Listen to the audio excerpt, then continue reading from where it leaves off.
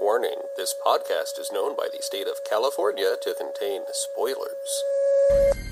I want to draw some blood. No! After the credits roll, there's always more to tell. Especially when the video sales are doing really well. From Shock Treatment to Jason X to Police Academy 6. This is Sequel Cast, and they are unsurpassed at following a franchise until the bitter end. This is Sequel Cast, and your hosts have asked that I inform you that the show will now begin.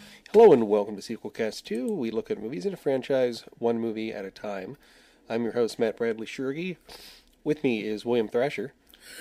Welcome to the 4th episode of this series, bitch. That's right, we're looking at A Nightmare on Elm Street 4, The Dream Master. Came out in 1988. As the poster says, it's terror beyond your wildest dreams. This was directed by Renny Harlin, screenplay by Brian Helgeland, Ken Wheat, and Jim Wheat, based on a story by William Kotzwinkle and Brian Helgeland, and music by Craig Safan, cinematography Steven Fierberg. This came out in 88, and out of the original Elm Street films, not counting Freddy vs. Jason or the remake, this is the highest grossing film in the series. Wow, really? Yeah. It is always surprising to see what the box office returns are on these movies, because although I will say this, my general impression of Nightmare on Elm Street 4, The Dream Master, this has one of the worst stories of these movies, but visually, I think it might be the best. Yeah, one of the people that did the effects is Screaming Mad George, who's done lots of movies, and we haven't had an occasion to talk about him since we covered Bride of Reanimator back in the original sequel cast. And he's also, I think of him as the director of The Guyver 2. But he's done plenty of things in his career. And Elm Street 3 and 4 were filmed almost back to back, because Elm Street 3 came out in 87 and this one came out in 88. So, and also the series Freddy's Nightmares that we did a few episodes on premiered in 88. So this was like prime Freddy saturation. So when did you first see this movie? Was it for the show, or have you seen this one on TV before? Well, I don't know when I first saw it, because I didn't remember anything in the film except the cockroach death scene. I knew I had seen that before, so I must have seen this at some point in the past, but it must have been real late at night or real early in the morning, because I had no memories of anything other than that one scene. I had seen some of this on TV throughout the years, but I think I mentioned this before, but to prep to watching Freddy vs. Jason in the theater, I saw the first 4 from each series, because that's all the time I had, and that's when I saw this one, and watching this one so soon after watching Elm Street 3, I think is a good way to go, because it starts off with some characters from the first, or from the third film. And in a way, this is sort of like in the middle of a trilogy, as we'll discuss next week. Elm Street 5 picks up on the end of Elm Street 4. And although you have different, Dream Master characters, so to speak. This one, the director, Renny Harlin, we haven't talked about him since our Die Hard 2 episode, I believe. And he has an interesting and varied career. Doesn't he? Yeah, he's Finnish. His filmography is fascinating. That he's got Mindhunters, he's got Cutthroat Island, the Sylvester Stallone classic Cliffhanger. That's right, he did do Cliffhanger. That's a pretty good movie. I saw that for the first time not that long ago. And then Die Hard 2, you mentioned, The Exorcist I'd love to do in the show sometime, but they originally filmed a prequel with Paul Schrader, and then the studio didn't like it, so then they paid Renny Harlin to film like a new version of it called Exorcist The Beginning, and eventually we got both versions released on video, which is kind of strange. Interesting. And then more recently, he did, Legend of Hercules, which was sort of a knockoff of the Dwayne Johnson one. They both came out the same year, But the most recent one he saw is on Netflix. I wouldn't mind watching it. It's Jackie Chan and Johnny Knoxville in Skip Trace. Yeah, Skip Trace, which has possibly one of the worst taglines I've ever seen. Watch your backup. I heard Skip Trace was originally supposed to be a like a Shanghai Night sort of movie, Or Owen like Wilson was another supposed to be in it, or another Rush Hour maybe. Another Rush Hour, yeah. and then things fell through. Rush Hour would make more sense, wouldn't it? I could 'Cause believe there's no that. historical thing. So, but then I've heard Rush Hour 4 would actually be happening, so who knows? But anyway, Elm Street 4, The Dream Master. I was watching some behind the scenes DVD things for this film, and Rennie Harlan said he felt Freddy Krueger had such saturation at this point that he became the hero of the series, and I think you certainly get a lot of Robert Englund vamping it up. I mean, when people say, "Oh, Freddy's just bad puns and stuff," I think they're thinking about this movie. Yeah, it's him being a horrified version of Bugs Bunny throughout a lot of this film. Isn't it? I mean, it's just, especially you get to see that sort of a Jaws pastiche. One But of I the guess best before, scenes. yeah, but before we get into the plot, or I just want to give a quick overview of the plot. So we start off, with some of the teenagers from the last film, and then stuff happens, and the power of the dream, the main thing going against Freddy, transfer from Kristen over to Alice, and she has some new friends, and they all have nightmares, and they face off against Freddy Krueger. I mean, we'll get in more into the plot later, but that's basically what happened.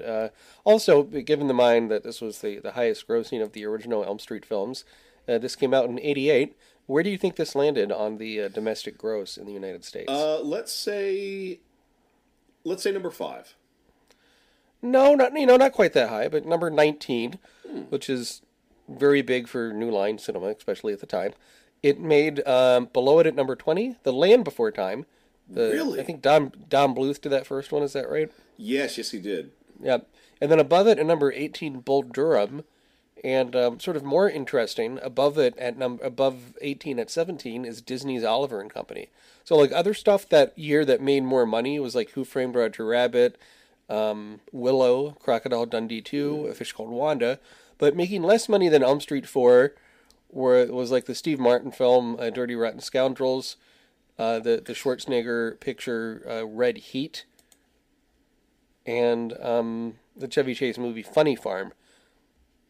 So a lot of different stuff came out in '88, and Elm Street 4 cracked the top 20 domestically, so that's nothing to be ashamed of. Also made more money than Young Guns. That's somewhat interesting. Which has a sequel. I haven't thought about that movie in years. So go on. Oh no, just that with like Young Guns, it's one of those movies that has a song from the soundtrack that has long outlived the film. And I think that song's in the second film. Is that right?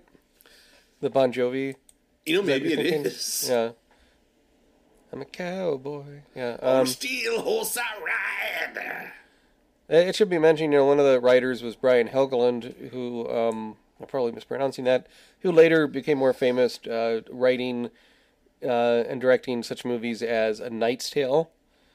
And he also worked on the script for, I forgot that movie was even made, geez, the Russell Crowe Robin Hood film, and also the Tony Scott film Man on Fire. Denzel Washington. So he sort of got his start doing Elm Street. And, so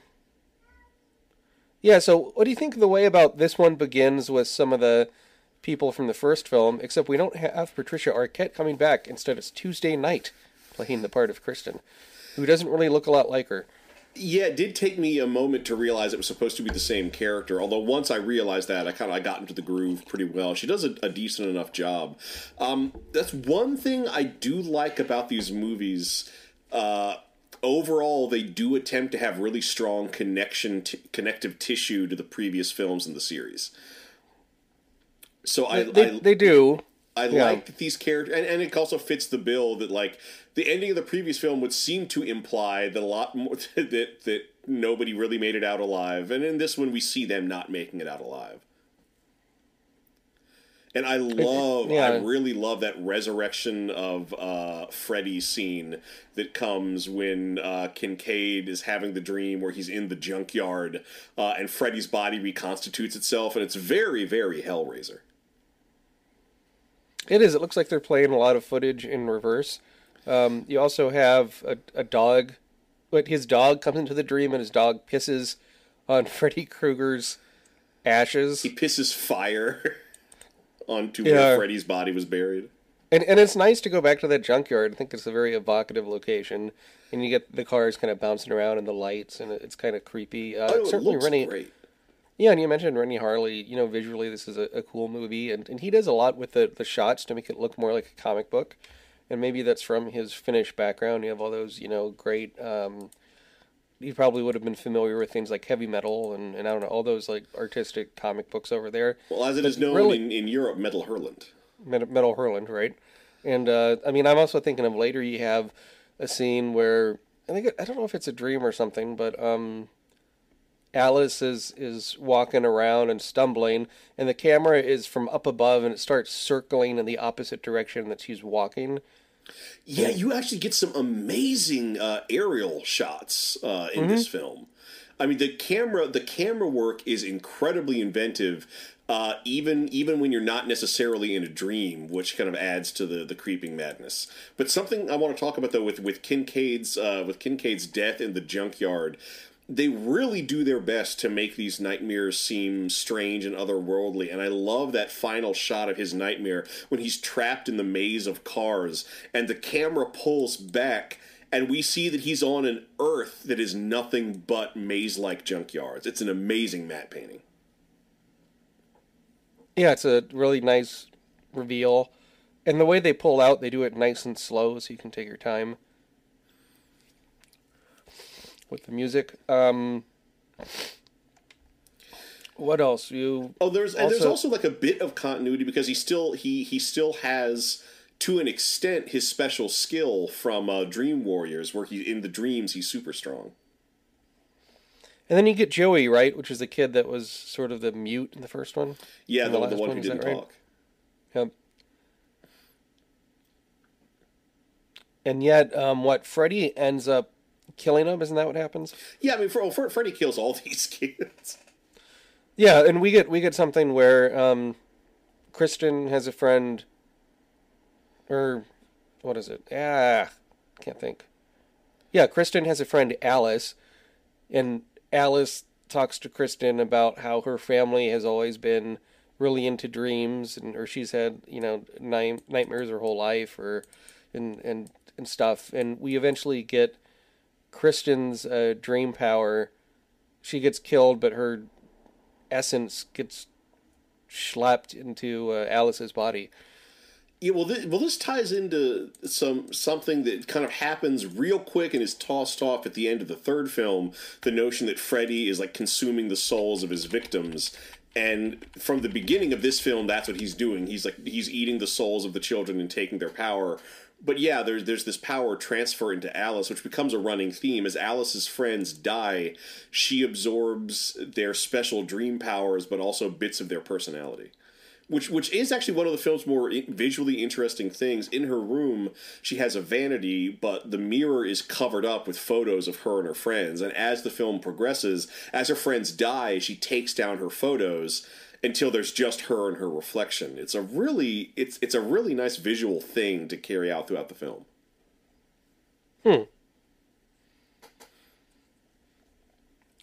Looking up interesting trivia, original writer Brian Helgeland was only given 7 days to write the script for this film. Huh. And then New Line Cinema was upset when they saw the script he wrote after 7 days, which isn't surprising. And because there's a writer strike going on, they had to do it. There was a lot of improvisation because they couldn't have the writers on set to make changes. That might explain a few things, because there's one thing about this, the Dream Master. Okay, so who is the Dream Master? Is it Freddy? Is it Alice? Is it God? Is it some other spiritual presence? Because this movie feels like it's trying to build an extended dream mythology around that exists outside of Freddy, but we only get these weird contradictory snippets of it. Like, you know, like the idea that there's like like Alice right from the beginning knows that there's a dream master, and you can pray to the dream master for protection in your dreams. But the dream master's dream, or the prayer to the dream master, it is just that Catholic before you go to sleep prayer, but with dream master in place instead of God.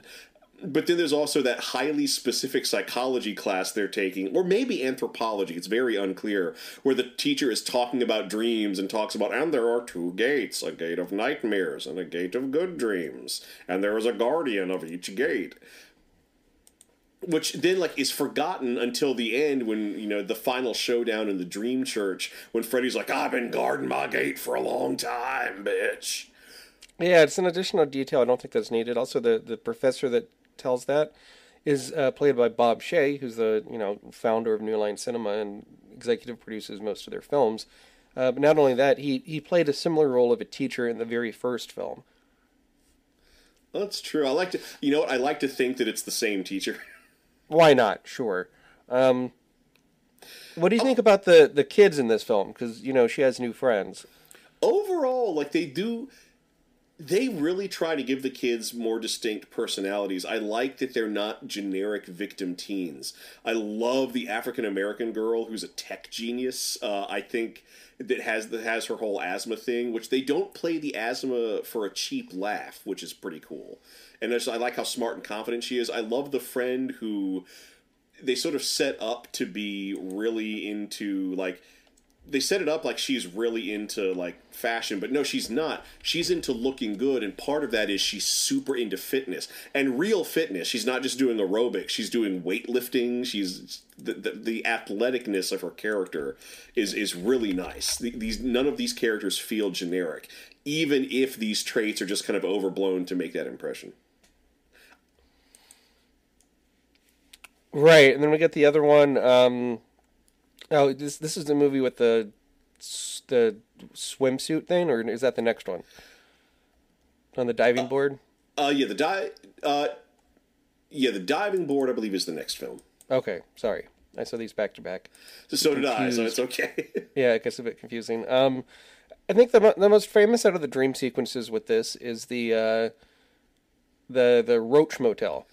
Oh yeah, and this scene, but it starts off with Debbie. You mentioned she works out a lot, and you get that a bit with. At first, you think, oh, it's going to be related to her working out, but early in the film, there's a throwaway line about her not liking cockroaches. Yeah, she doesn't like bugs, and there's even a scene where she's eating these like organic sweet potato chips, and she sees a bug crawling on one and freaks out, throws it to the ground, and stomps on it. So this is an echo of that scene, and that's part of her introduction as a character. So I like how tightly woven in that is.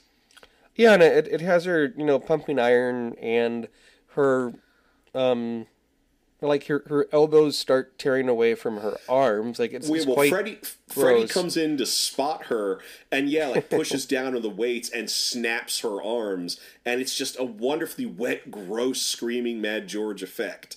And we see her broken arms flopping around. There's exposed bone and tissue, but then like insect limbs start coming out of it, and she begins her slow metamorphosis, much like Gregor, into a cockroach.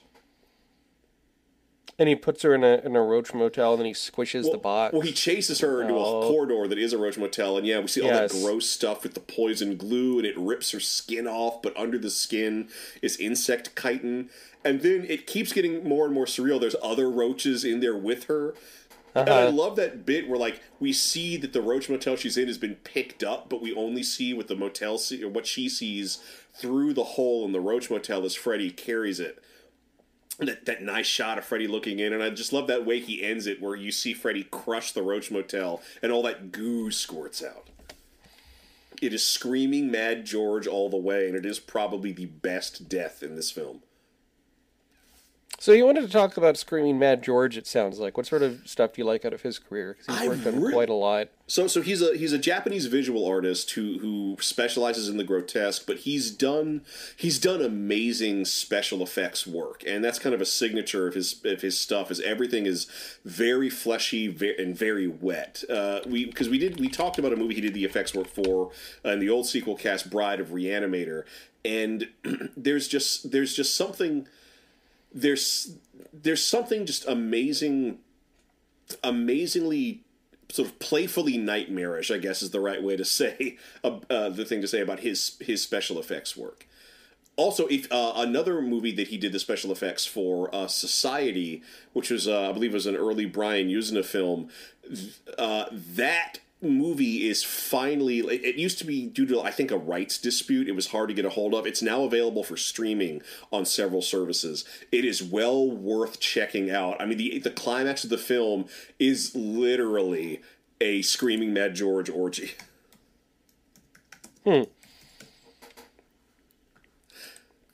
And of course, the Guyver would be something worth checking out too, since that has a sequel. And because he did the special effects for the first film and straight up directed the second film. And I like how the first film has Mark Hamill on the poster, but he's not the titular Guyver. He's barely in it. Right. It's Oh, but something else about Screaming Mad George. So beyond the cockroach scene. Because, like, every death scene is... I looked through the credits. The death scenes are all credited to different special effects artists. So this really is a sort of a tribute to those scenes and the people who made them. And yet, there are Screaming Mad George undertones in most of the special effects set pieces, to the point where I wonder if everyone was working on everyone else's sequences. Like, particularly the end...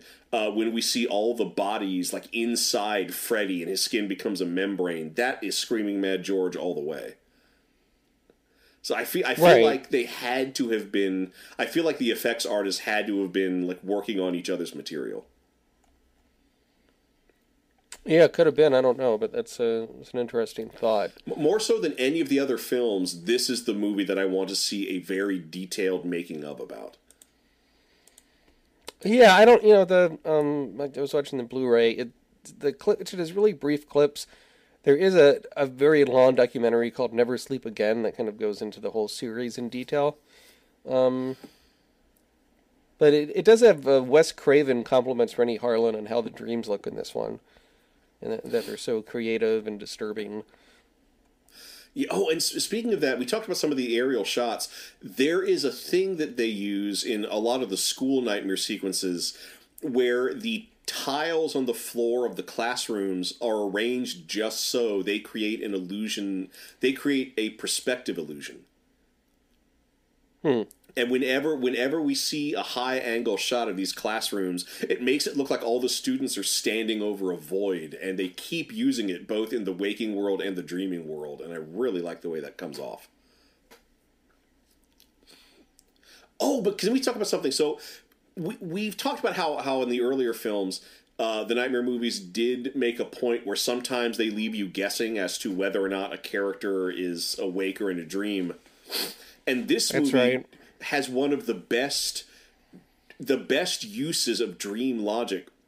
When Alice and her boyfriend are trying to rescue their friend when they realize that Freddy's after her while she's working out, they do this thing where they keep reliving the moment where they get into the boyfriend's truck to drive to their friend's house. To the point where... So my wife and I, we have been having some technical problems with our DVD player.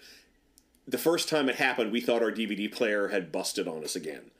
But I love that it's intentional that they keep redoing that scene, and eventually the characters realize that they've been reliving that same scene as all part of a ploy to prevent them from saving their friend. Yeah, that's a good reveal. Also, there's so much interesting things about... Can we talk about the beach death from earlier in the movie? Yeah, no, I was going to talk about that. Because the reason why it shows up is you have Kristen talking to Alice, and Alice says, "Oh, well, the way I avoid getting nightmares is just think of something nice. Think of a nice place you want to be, a safe spot you want to be, and that way you'll have no nightmares." And Kristen, dreams and pretends she's on the beach in a bikini, laying down on a towel on the nice beach, and you hear the ocean coming in, and but yet all is not what it seems. There's some bubbling in the water, and then we get this Jaws parody with Freddy's glove sticking over the water like the shark fin. It's not just that, but like the glove also goes off the coast into the sand Yet collides with a really nice sandcastle, which explodes, and then there's Freddy standing in the crater, so the movies are getting so goofy with Freddy at this point that I, including Freddy in drag, which was pretty cool. I really wanted Freddy to be wearing like a black and green Hawaiian shirt, wearing a black and green lei, with like a straw version of his hat. Like make a full-on tropical Freddy. Why not? You've already gone this far. You might as well go farther. Because he puts on sunglasses, right? Yeah, he does put on sunglasses. And he gives the camera a look. But yeah, the one you mentioned with Freddy and drag, that's where the boy that was a mute in the first film, Danny, right? Yep. He's looking at his poster of a girl, and he sees her. It's really, I guess he has a waterbed is what the implication is. Although I've never seen a waterbed that's translucent before. Well, it was the 80s. I mean, he clearly has all these kind of rock star fantasies. It's a very rock star bed. His death sequence, it's very fascinating that we get to see, like, he's got that naked woman swimming in the bed. And it's like this... Right. It's all very music video imagery. I almost wish it turned into a straight up music video. But yeah, then he gets trapped under the bed and under the membrane of the waterbed and drowns, which is physically impossible. I don't know if you've ever like seen a waterbed. It's impossible to get inside one like that, which is one of those things where it makes me wonder why the adults aren't asking questions like, how are people dying in physically impossible ways? But the imagery of the blood floating into the water and then the mother seeing him there, I mean, it's pretty powerful stuff. Yeah, I've never had a waterbed. I've known people that have. I've heard stories of, the cat goes and scratches the bed and water gets everywhere. Oh, yeah. I've also heard of I think my grandmother had one briefly and then returned it pretty quickly because she said having all the water slosh below you made you have to go to the bathroom all the time. Huh. Just the noise of it was... too much. I mean, not to mention, I can't imagine that's good for your back. It's fun to lay on a waterbed in a showroom, but other than that, I don't think I could do it. But in the 80s, you're right, that was the cool sort of status item to have, was the waterbed. And that you have Danny... He's listening to loud music with his headphones, and the way it's sort of set up, it reminds me of the shots of Johnny Depp in the first film. Yeah, and they even use some classic MTV promos are playing on his TV while this is going on. Back when, as Jay and Silent Bob, or I guess Jay said, back when MTV used to show crazy puppets and cartoons and shit. Yeah, I mean, also, it might have been around the time of this film, but MTV would have guest VJs, video DJs, and Freddy Krueger did it one time. Oh, I bet. I want to find some footage of that. Yeah, there's also footage on YouTube of, there's a 1-900 number you could call for Freddy Krueger, where it was a 30-minute long message, to get you for $2.99 a minute or whatever it was. Yeah, I believe somebody has a recording of that has been posted online. That might be worth listening to as well. But we wanted to talk about Freddy in drag. So there's one of the kids has a sort of a nightmare panic attack, and they wake up in the hospital. And the nurse, and it took me a moment to figure this out because the makeup is so good and the performance is so atypical of what we've seen. Robert Englund is playing the nurse. Yep. And it's a really good performance, but then, he must have been having a dream because he, sort of shakes his head, and it's not Robert Englund, it's a woman. But then when she turns her back, she gets Freddy claw marks on her back. But Robert Englund is so good. In that brief moment as the nurse, it really makes me wish that throughout all these films they played up Robert Englund inhabiting different roles in different parts of the dream. Because before this, all we really had was him as the bus driver in the second film. Right. And it's strange they don't do more with that. You think in a dream, anything is possible, and instead of him being, Freddy, it's like, okay, well, there was no sort of mystery of who he is. But yeah, I mean, both that and the other thing with the girl in the waterbed before, it makes you wish they would have taken more chances, be a bit more creative, and I mean, you can tell Robert Englund is really sinking his teeth into having more of a on-camera time in this film compared to the other ones. He's had more to do in this film than he has in any of the previous ones.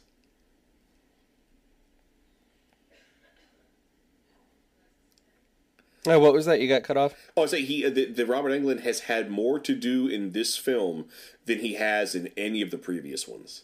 I see. And gee, yeah, and there's also, remember, there's the stuff with Kristen's boyfriend is into the martial arts. And that's very 80s as well. He has the nunchucks, right? And then Kristen is nervous, but then she ends up training herself in the martial arts as well, I guess because that's effective against Freddy Krueger. Well, I mean, she gets like some really basic training, but yeah, I do like that. Again, I like that each of these kids is into something that a kid might be into at that age, and his dedication to karate and the martial arts is pretty cool. To the point where, like, I like that he has that hachimaki that he wears, but I love his death sequence where he's in a dojo. And it's right out of a kung fu movie, and he's fighting an invisible Freddy, and for quite a while outright kicking Freddy's ass. I did for a moment honestly believe that he was going to turn into the hero of this movie. Yeah, it's a pretty good moment, and but I have to say, even though the kids are, they have good performances in here, you don't get that emotional connection between the characters that you got in Nightmare 3. With all the kids being at the, sort of asylum. Well, there's nothing, like, beyond the kids being friends and trying to help each other out, there's really nothing, thematically, there's nothing to unify them. Yeah, so I don't think the script in this one is as good, and we mentioned the writer's strike, and that could have been something with it, but, also, it's just, this is more cartoony and more broad. And that both makes it, this is an easier, lighter watch. If I was going to show someone an Elm Street movie and they hadn't seen one before, I might pop on this one. Because I think it just goes down real easy. I mean, it does reference stuff in the other film, but the story doesn't matter as much in this as in some of the other ones. It's not as convoluted as, say, Elm Street 5, which we'll talk about next week. And yet, it's very colorful and has some amusing puns. But yeah, you don't get anything as memorable as in Nightmare 3, where the guy's tendons from his wrist are being used to move him around like a puppet. Yeah, there's nothing quite like that. I guess when it comes down to it, the only Nightmare scene that truly stands out as just a straight up nightmare is the Roach Motel scene. As much as I like the waterbed scene, it is more music video than it is nightmare. The Roach scene is a nightmare from beginning to end and touches on so many kinds of horror. Why don't we talk about this? Have you any nightmares you can remember pretty vividly? Do you want to talk about a nightmare? Oh gosh, I remember. Well, I guess I've had several. Well, it's not so much a nightmare as it's disturbing, but there is a recurring dream that I always have, and sometimes it's an element in unrelated dreams where the dream itself is very normal, but my teeth continue to grow, and they eventually splinter and come out of my mouth in chunks and shards, but there's always more teeth in my mouth, so it just never stops. It's, I guess, more disturbing than frightening, but that's something that it keeps coming back to.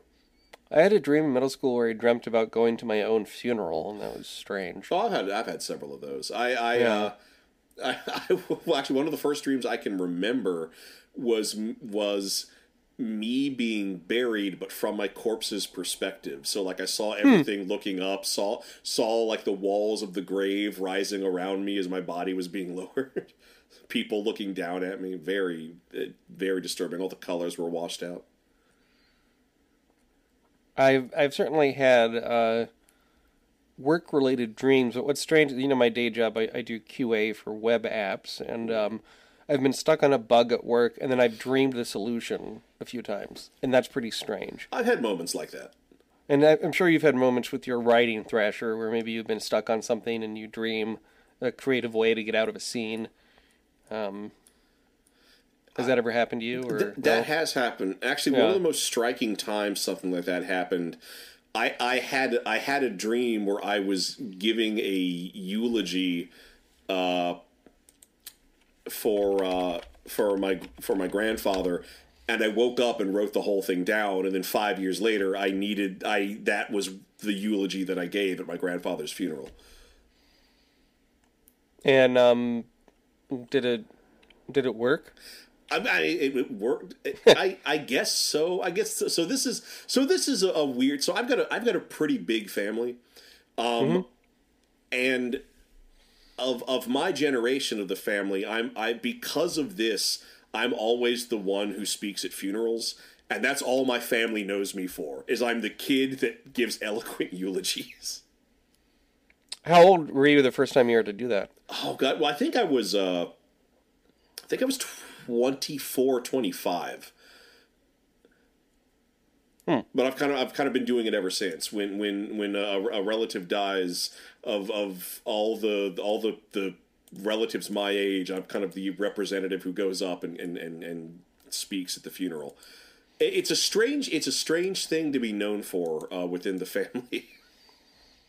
Yeah, I read speaking of dreaming and writing, I a while ago I read a memoir by Terry Brooks, who wrote the Shannara books. It's called Sometimes Magic Works: Lessons from a Writing Life, and he talks about whenever he's stuck on something when he's writing a book, he just immediately goes and takes a nap, and then he usually wakes up with some sort of a solution or something to point him in the right direction. And I feel like everything works that way. I wish every industry you had the option to take a nap because you can sleep your way to a solution. Speaking about sleeping ways to a solution, how do you feel the ending of this film works? Because the ending of these Nightmare on Elm Street films get a bit messy, don't you think? They're trying to think, what?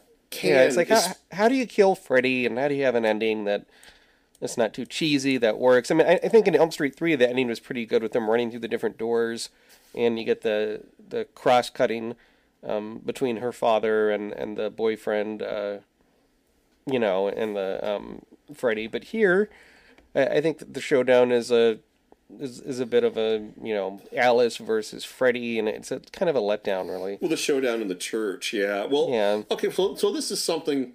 This is something that's woven throughout this series.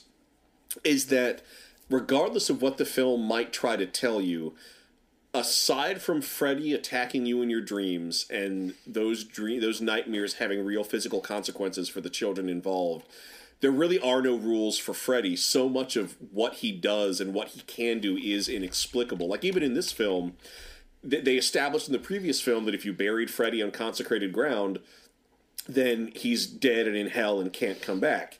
But then in this film, he comes back, and it's only ever addressed with Freddy saying, "I found a way back."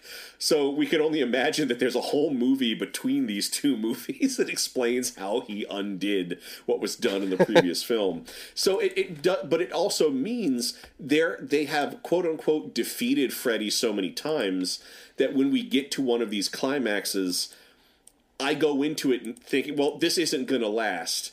Either this movie's going to end with Freddy still being active, or the next movie's going to begin with Freddy back, and this will have no consequence. So the best you can do is make this emotionally satisfying, and they don't attempt to make it emotionally satisfying. I thought it was emotionally satisfying in the third film. So Alice, now that everyone she knows is dead, she's absorbed all their powers and abilities and fashion statements, and goes off into the dreams to fight Freddy. And it's kind of neat seeing a showdown where she uses everyone's powers against Freddy, including the nerdy girl's bug-repelling sound generator, using it as an anti-Freddy laser. And I guess the only thing about the ending that really works for me is Freddy's death, because the effects are so grotesque with Freddy ballooning up, and we see all the people, including I think Liana Quigley is one of them, trapped under his skin trying to get out, and he eventually explodes and all the souls fly out into the light. beyond that, this ending doesn't work for me. Nothing emotionally is at stake. I know that his defeat's not going to be permanent. It's just going to be a temporary respite, no matter how final they try to make it look, because we know more movies are coming. Even when this came out, I would probably assume there's another movie in the pipe, because there's been so many sequels. But then we still have more references to the Dream Master in this weird dream mythology that they keep skimming. And it feels like it doesn't come from anywhere or go anywhere. No, and the more they explain it, the less interesting it is, and they try to have different reasons. I mean, I think we'll get to this film later because we're just covering these first 5 films initially. But in one of the movies, they talk about dream demons being the cause of things, and yeah, it's better if you don't really explain it. Or I mean, you get a little bit of that exposition even in the first film, where there's people that died in their sleep in Thailand or something. And I think that's all you really need. It's not always interesting to find out why the leopard got his spots, so to speak. Mm-hmm. But the effects with the souls coming out of the body and stuff are pretty neat. And you see bodies like pushing up against the prosthetic of the chest. It's so beautiful. It's beautifully grotesque. Yeah. I love every frame of it. Pretty good. I also kind of like that shot of like the tunnel that the people are trapped through, when you really can't tell what is up and what is down.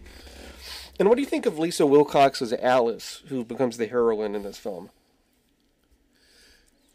She's okay. I guess the only thing I don't like about her is that she's not as active as she probably should be, only because everything that makes her the heroine comes from everyone around her dying and her getting their powers. Like she's a very passive sort of chosen one figure, because for whatever reason, she's the one connected to dreams, and she's the one that all this stuff happens around, and she's the one that Freddy attacks people through her. Like Freddy is almost a meme in this movie, quite literally, because he only attacks people she knows after she's told them about Freddy. That's true, and yeah, I don't know. I think with Kristen, she was more revealing. I don't know. She was more like tender and had some interesting character things going on. And Lisa, I think, or not Lisa. That's the actress. Alice is just sort of bland. I mean, I think the actor that plays her father is kind of interesting. Oh, well, yeah, well, her family dynamic, they kind of go back to the strained family dynamic of the first film, where her father and mother are divorced, but her father is descending into alcoholism, and that's putting a strain on the family.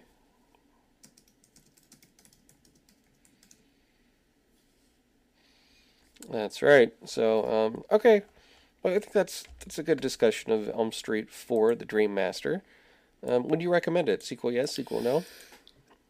Yeah, I'm going to say sequel yes, if only for the visuals of the Roach scene and for the strength of the characters. Story's not that good. The expanded Freddy mythology is not that good. But this movie is a visual treat. It has some of the most inventive direction of any of these films. It is, despite its flaws, I think it is still a worthy entry.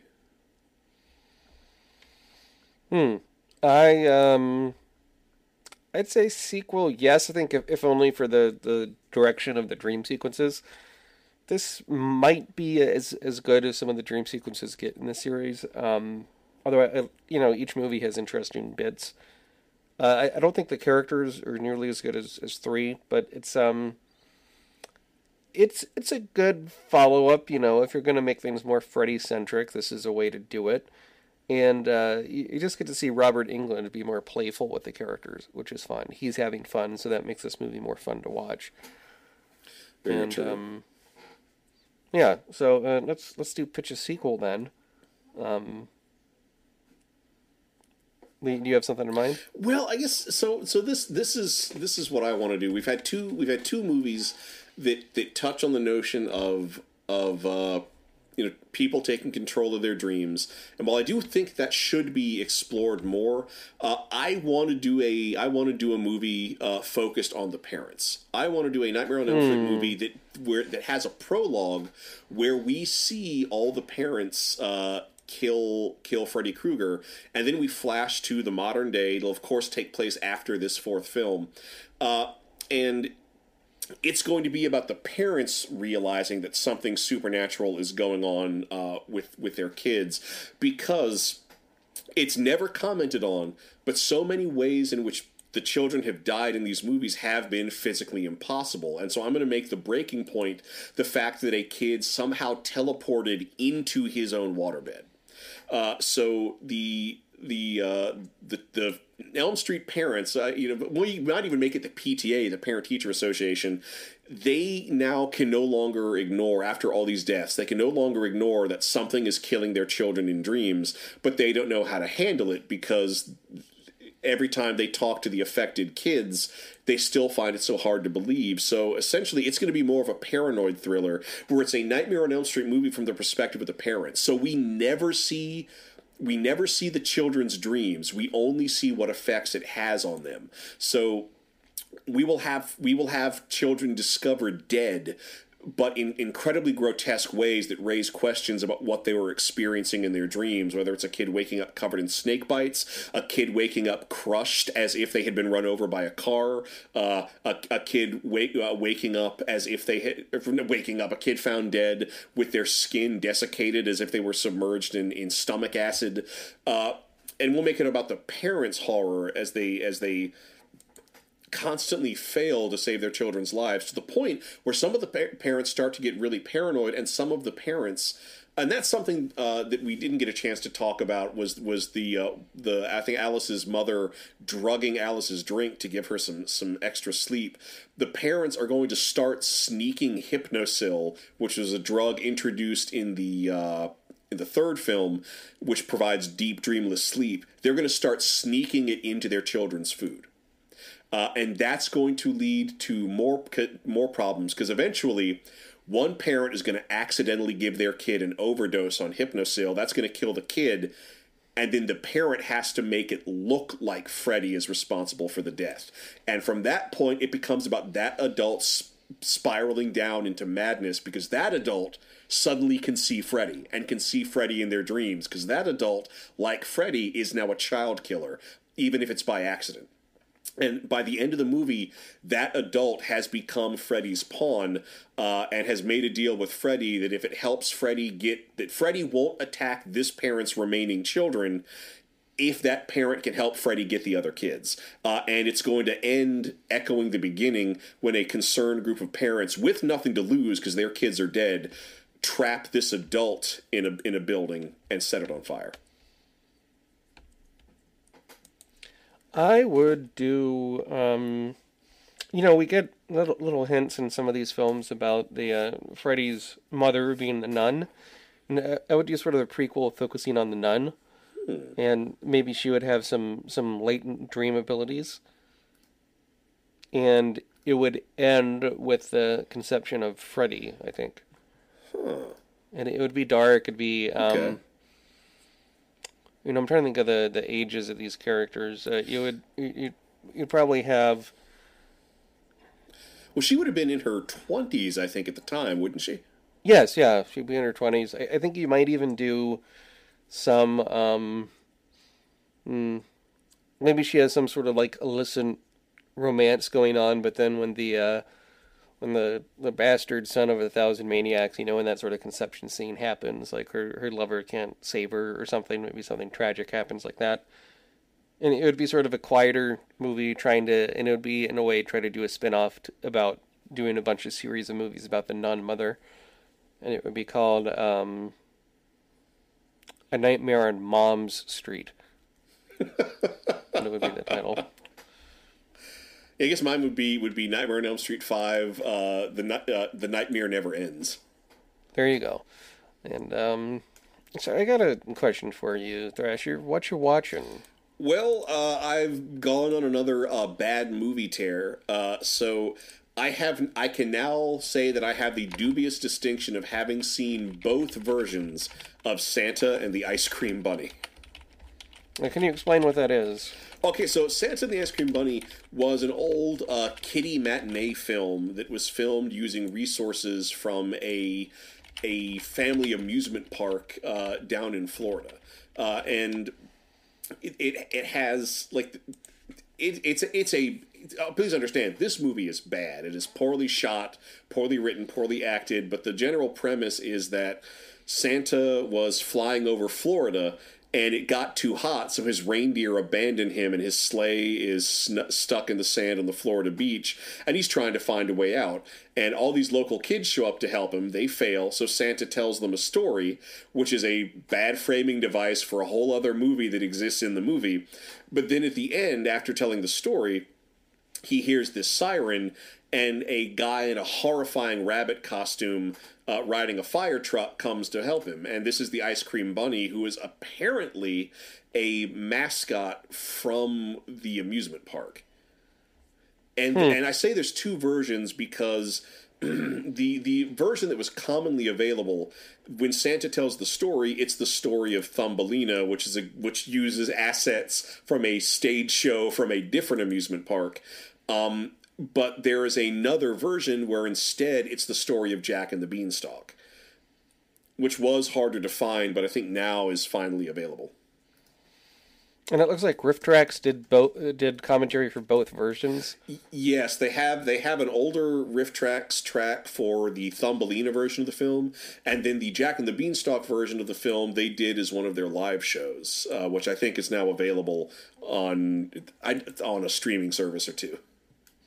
So, which version do you think works better? Even I know you said the movie's bad, but is Thumbelina better than the Jack and the Beanstalk story? Okay. So the Jack and the Beanstalk version, technically speaking, I'll say is better because the Jack and the Beanstalk segment is a bit more competently made, and like you can actually hear what's the sound quality is better, and you can.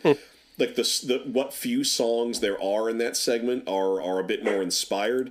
That being said, the Thumbelina version is probably the one you want to watch because it's the most horrific. It's the one where, especially during the Thumbelina section, it seems like every wrong decision was made. Okay, so now, mind you, if you don't have a tolerance for time-wasting awful kiddie films, then you probably want to see one of the Riff Tracks versions. But I do challenge you in the audience: try to watch it without that commentary track. Get the raw Santa and the Ice Cream Bunny experience. Does this have any musical numbers in it? Yes, Santa has a song about being trapped in the sand. Oh, and it's awful. And then there are musical numbers in both the Jack and the Beanstalk and the Thumbelina version. The Thumbelina one only has two musical numbers, one sung by a witch and one sung by the fairy prince. And then there's like multiple musical numbers in the Jack and the Beanstalk version, including a great one from the Giant. The Giant's musical number, the Giant's singing voice sounds nothing like the Giant's speaking voice. And I can't tell if it's dubbed. Like the lips sync up too well. It makes me wonder if this was the guy's real singing voice.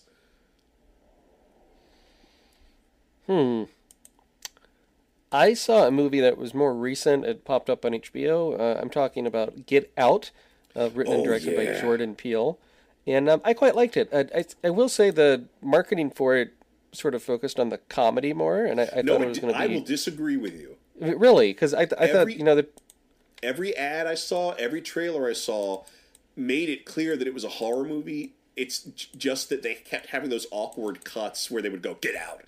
And that's such a throwback. I can see why people might think that was meant to be comedic, but I don't think it was. I think they were intentionally doing a throwback to 70s paranoid horror thrillers.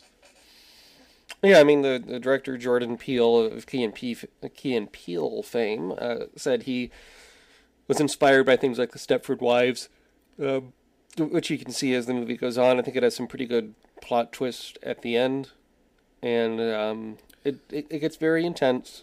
It gets sort of depressing, or very depressing, and you get good use of an old musical number I've never heard before. About I think it's about rabbits or something like that, but this old-timey song at the beginning that makes a return at the end. I was surprised to see Stephen Root was in the picture in a small part. Yeah, I mean, it's got an amazing cast. And it's in the news again because the Golden Globes nominations came out, and Get Out has been nominated in the comedy category, despite the fact that it is not a comedy. Well, and so the Matt Damon film The Martian was nominated for comedy. I mean, well, this is the problem with those kind of awards. They don't want innovative genre films to win the big awards, so they always shoehorn them into comedy, which is sadly the category they care the least about.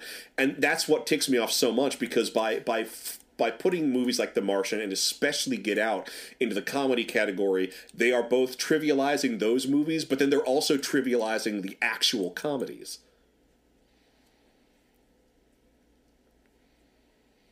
Yeah, one thing I'm reading that would be cool to see is, I guess, the DVD has a lot of alternate endings. I've seen one of the alternate endings. Yeah, and also the lead actor in this film, Daniel Kaluuya, was on an episode of Black Mirror. Oh, cool. Which I had seen, and he was pretty good in that as well. And I mean, this movie made a lot of money off a budget of less than $5 million, made over $250 million. Oh, it did well, and it deserved it. So Jordan Peele is already joking, be sure to look forward to my critically panned second feature film that in no way lives up to the promise of the original. So what that'll be, I don't know. I've heard rumors Jordan Peele might be working on yet another reboot of The Twilight Zone. Well, we get one every 10 years or so we're due for Seems like one. it, because what Forrest Whitaker did that one about 10 years ago or so. Yeah, I don't know. It's possible. I think it's, but no, it's good. It's moody. I think the acting is better than I expected for this sort of a movie, and the reveals we get of the different family members are well done. I would highly recommend Get Out, and try and not read that much about it before you watch it. I will. So this is something worth talking about. So I had the movie when the movie came out. Money was really tight, and I didn't think I was going to see it in theaters. So I ended up, but I was really curious about it. I ended up reading a very spoiler-intensive review. It did not hurt my experience with the movie at all. What I've learned is, if the work is any good, no amount of spoiling will hurt it. Spoiling only hurts mediocre work, and it only hurts work that is far too dependent on a third act twist. I mean, I will say about spoilers that the people complaining about them on the internet is pretty silly, because the internet is like the land of spoilers, right? And True. And you can, I saw people piss and moan about the movie Justice League just came out, and some movie websites like spoiled the end credit scenes. And they're like, oh, thanks a lot, website, for doing that. And it's like, well, what do you expect them to do? They're trying to make a living like anyone else. You could have not read the article. Well, it was the headline. The headline is what spoiled it. But, I mean, still, like, if you're going to a movie website, do you think you might see spoilers? Yeah, probably. Yeah, we may or may not talk about the Justice League one day. I've been burned enough times that I'm probably going to give this one a pass. Although that being said, the reviews that I'm seeing basically come out to, well, this isn't terrible. This is very not terrible, and that's a dubious distinction. But I don't want not terrible. I want at least good. I do wonder if we're going to see an extended cut of it, because the Justice League runs about 2 hours. Which I'm sure we are. I'm sure that there will be a pretty DVD short version with an extended cut. Yeah, I heard there's an extended, the ultimate cut or whatever of Batman v Superman is over 3 hours long. Which, given how excruciating the theatrical cut was, I can't imagine. All right, well, good.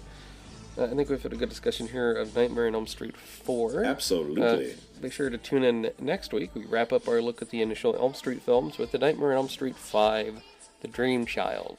As the poster says, Freddy delivers. Or does he? We'll talk about that next week. After that, if you're keeping score, we're going to look at the first 3 live-action Transformers movies starring Shia LaBeouf. They make a kind of trilogy.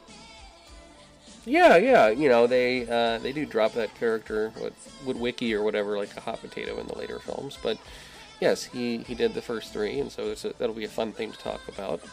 And follow me on Twitter at MATWBT. You can follow me on Twitter at InternetMayor.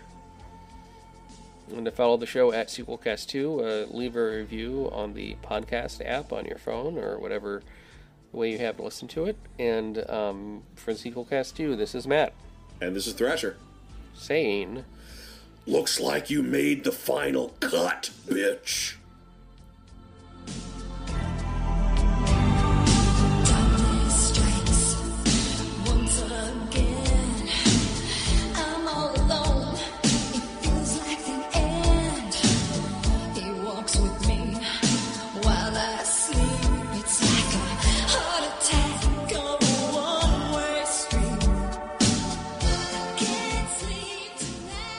The theme song to Sequelcast 2 was written and performed by Mark with a C.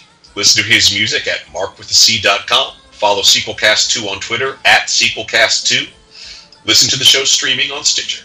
And don't forget to support the show on Patreon for as low as $1 a month at patreon.com/Sequelcast2. This program is a proud member of the Battleship Pretension Fleet.